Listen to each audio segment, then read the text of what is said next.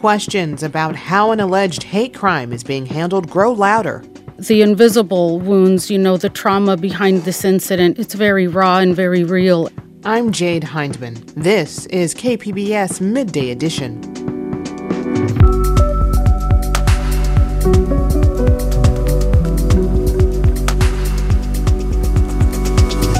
We talk about the new solutions to adjust solar market rules. The solar industry is complaining about the same thing. We're complaining about the same thing. I think everyone would like to see this wrapped up. In-person performances and interactive art shows will fill the weekend calendar. That's ahead on Midday Edition.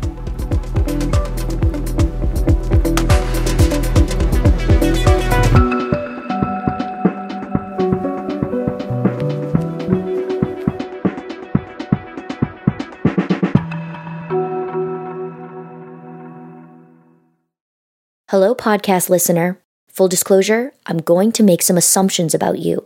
This probably isn't the only podcast you enjoy. Blink if I'm right. It's probably not the only thing you watch or listen to on KPBS either. If I'm right about that, then I'm guessing you make it a point to check in on a regular basis to see what's new, take in the latest and greatest, and then you go back to your daily life until we happily come together again. We're sort of like a virtual buffet. When you're hungry for information and entertainment, you go to KPBS and want to eat, consume all you can, right?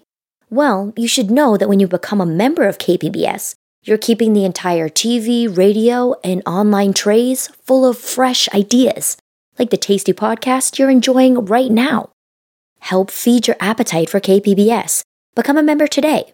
Just go to kpbs.org, click the blue Give Now button, and make a donation. Thank you. The stabbing of a 16-year-old black girl in Lakeside earlier this month highlighted frustration around unchecked racism in East County. Here's community activist Tasha Williamson. We are not going to be protected by police or FBI or the Attorney General Civil Rights Unit or the DA's office until we are either severely injured or dead. So far, a 16-year-old white boy and a 15-year-old white girl have been charged with attempted murder and a hate crime. Joining me now with more is KPBS reporter Kitty Alvarado. Kitty, welcome back to the program. Thank you so much for having me. So, Kitty, can you give us a recap of what happened since this took place? Well, since the incident, there was a town hall with the Sheriff's Department and representatives from the DA's office. And also there was an anti-hate rally in Lakeside. And civil rights activists continue to call for more arrests. They allege other adults were among the group that confronted the family. And they say one of them is the father of the teen who stabbed the victim. And more people should be held accountable. Do we know what condition the victim is in now? Is there any sense of how she's faring after all this?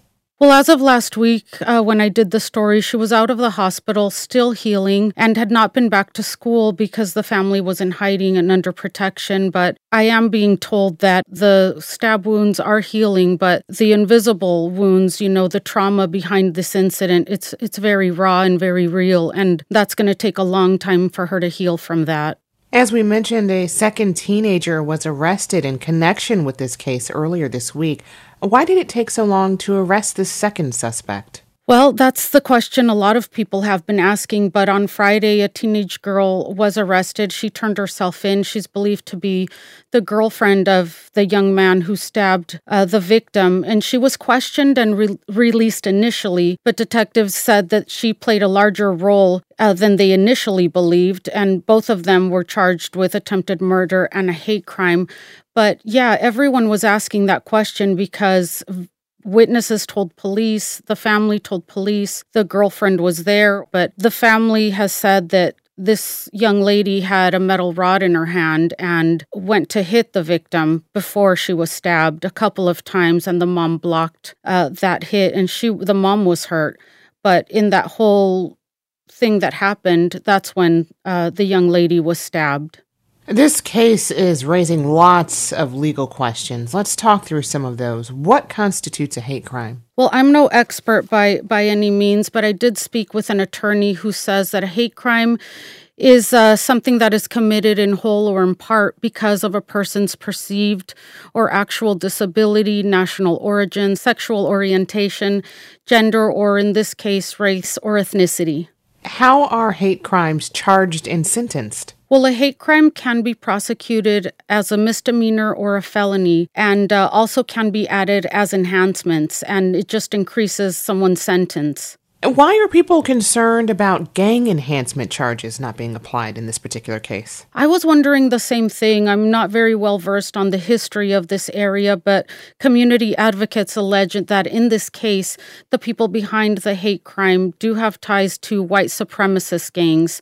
And the sheriff's department has not confirmed this, and the DA says they're still investigating and will hold everyone accountable who's responsible. But civil rights activists have been very clear. They say that when it comes to Black or brown people, they often get charged with gang enhancements, and this never applies to people who have ties to white supremacist gangs, and that's the allegation here. And they say the arrest should have been much broader and the investigation should have been immediate. And let's talk about bystander laws. Why weren't others who were present arrested? Because the initial suspect's father was actually there. Well, the attorney I spoke with told me that bystander laws don't really apply in this case. And when I looked into it, it made sense why she said that. She said, because in California, bystander laws apply more to people who, like a Good Samaritan, who should be there to help someone in distress. But again, the attorney I spoke with says this has nothing to do with bystander laws. This is more adults, were there. They walked over with the teens, confronted the family, so they were more a part of it. And what about parental responsibility laws? Could the parents be held liable for the actions of the two minors who were arrested and charged? I spoke with two different attorneys about this. One told me that it's so rare that someone ever gets charged or held responsible for what their child or children did, that DAs have a really hard time with this, mainly because they don't want to lose a case. They don't want to charge anyone that they don't feel confident that those charges will stick. But the other attorney I spoke with says these laws definitely apply in this case, and parents should be held accountable when their child does something violent like this, especially as it's alleged here that they were also participating. You've spoke with members of the Lakeside community following this attack. What's been their response to the way law enforcement is handling this? They're very upset in regards to the way law enforcement has handled this, and they added that this seems to be the way they handle many incidents in this area, or when it comes to Black and brown people. They say it should have been handled differently. They should have acted sooner. More people should have been arrested, and that the investigation, they say, was botched from the very beginning, and they are calling for the Department of Justice to investigate the Lakeside substation. I've been speaking with KPBS reporter Kitty Alvarado. Kitty, thanks so much for joining us. Thank you. KPBS video journalist Matt Bowler was on the scene in Lakeside this past Saturday as community members marched in protest of the alleged hate crime. A gallery of photos from the demonstration can be found online at kpbs.org.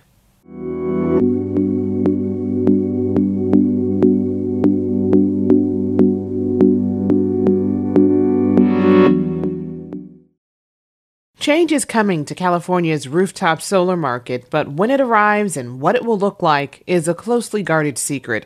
KPBS environment reporter Eric Anderson says regulators are carving out a new solution to adjust solar market rules after the first plan landed with a thud.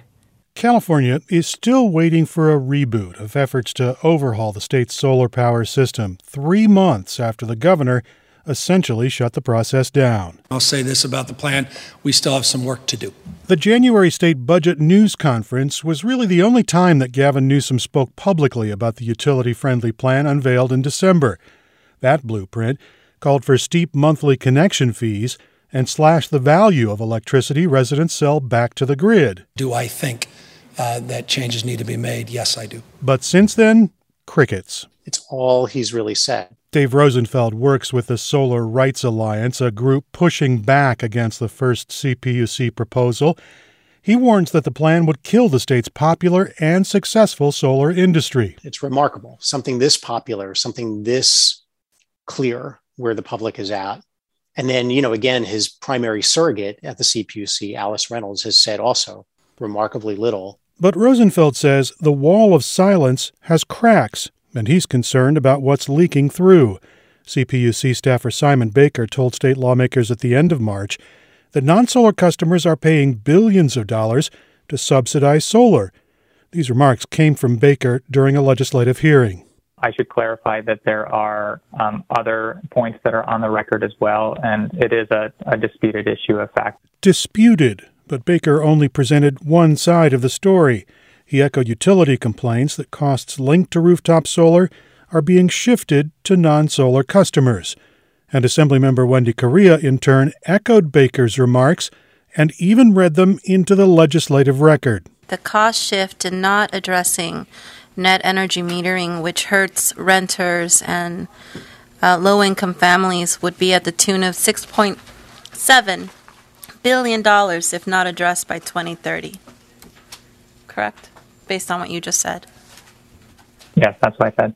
The Solar Rights Alliance's David Rosenfeld says Baker is spreading utility disinformation. The opposite is true, by the way. Rooftop solar users not only pay their fair share, but they actually reduce the cost of the electrical grid and saves all ratepayers money whether or not they have solar. Rosenfeld says rooftop solar does away with the need to build costly transmission lines to large solar farms in the backcountry.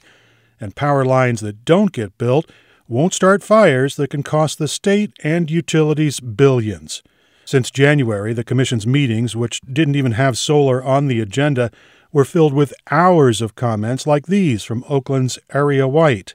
I totally oppose any kind of solar tax from rooftop solar, including fixed charges that discriminate against solar users. One meeting included 7 hours of public comment, and the remarks were not one-sided. Union electrician Shamari Davis of Los Angeles shared his perspective. The Commission should address the recent decision it made that will have non-rooftop solar customers paying into subsidies for others to install solar. The state's investor-owned utilities, including San Diego Gas and Electric, are staying quiet on the issue. SDG&E repeatedly declined a chance to be interviewed, but said in a statement they look forward to a CPUC decision. And that is something utility-funded groups like Affordable Energy for All agree with. Kathy Fairbanks says, enough already. Legislators have been complaining about the lack of movement at the Public Utilities Commission.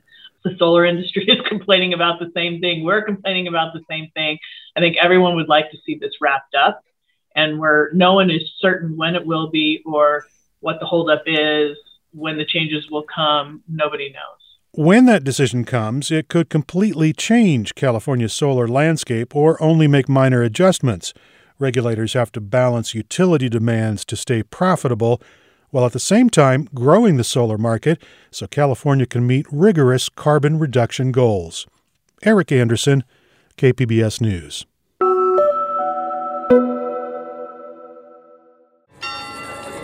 Long ago, when the public square was the only place to share news, events, and happenings, people were drawn to it. Living in community with others was the route to understanding each other and the world around us. The public square has changed dramatically, but our need to learn and understand one another hasn't. This is Port of Entry, the Parker Edison Project.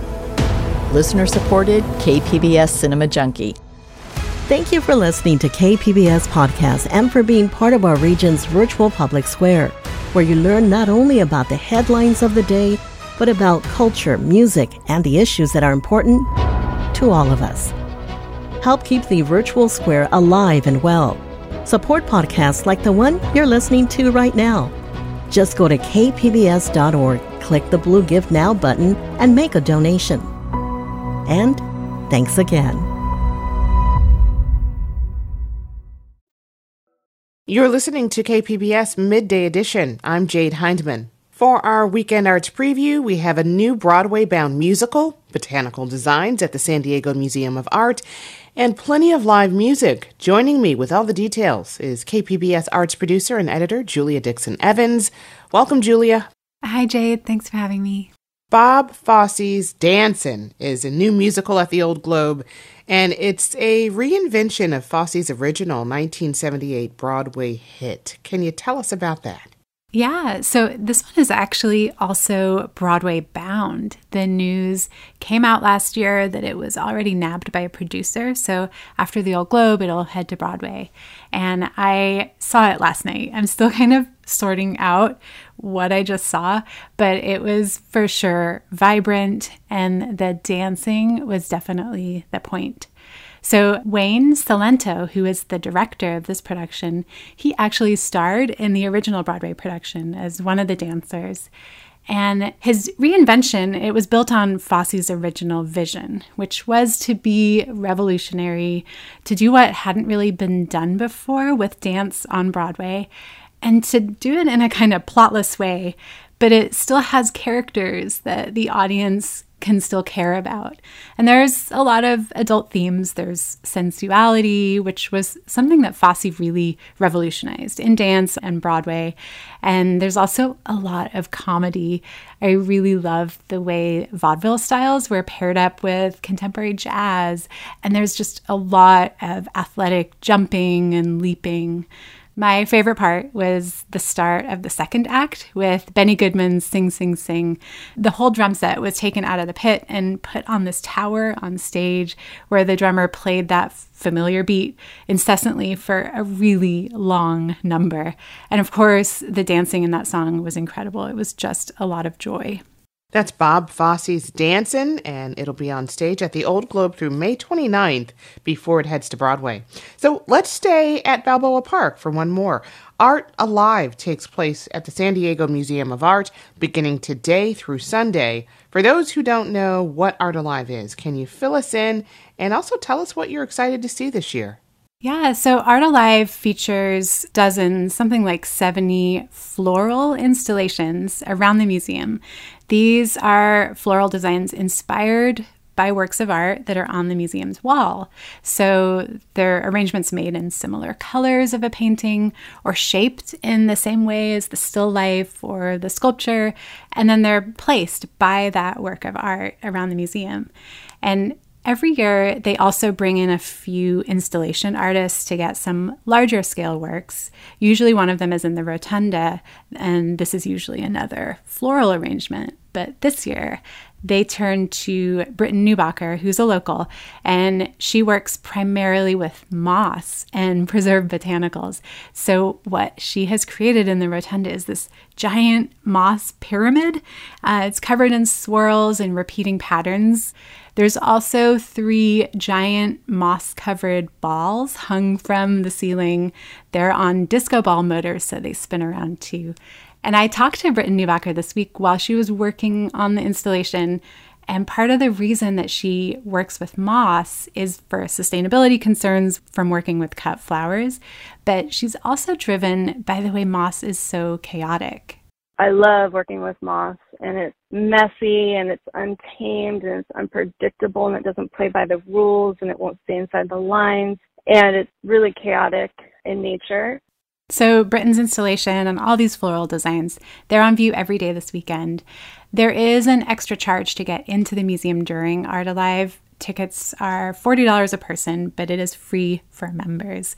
There's also some family art making activities Saturday and Sunday afternoon, and you'll also have access to the brand new contemporary art exhibition. It's called Terra, and that just opened today.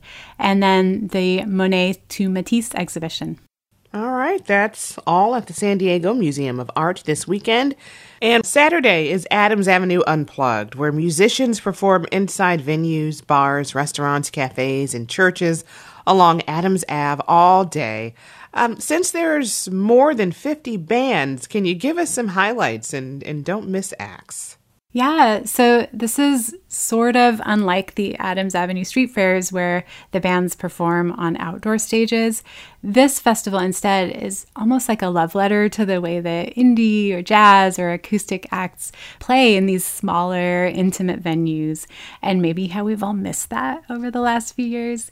It's along a 2-mile stretch linking University Heights to Kensington, and most of these shows are free. We have the full schedule linked on our website, and I just wanted to try to hit a few different genres here. So the standouts for me, there's Louis Valenzuela's trio, Amy Jacobs, she's the singer of the pop band The Strawberry Moon, Clinton Davis, who's a bluegrass musician, Evan Diamond, who just won an SCMA for Best Pop Artist, Grandpa Drew, Julia Sage, there's multiple SDMA winner Sarah Petit, and then original folk and bluegrass band Whiskey and Burlap. We're listening to their single, Whiskey and Wine, and they will play at Swan Bar at 4 o'clock on Saturday. Is it whiskey and wine? Wine and whiskey. This could be the time to call it. All right, you can find details on these and more arts events and sign up for Julia's weekly arts newsletter at kpbs.org/arts. I've been speaking with KPBS arts producer and editor Julia Dixon Evans. Julia, thank you. Thank you, Jade. Have a good weekend. You too.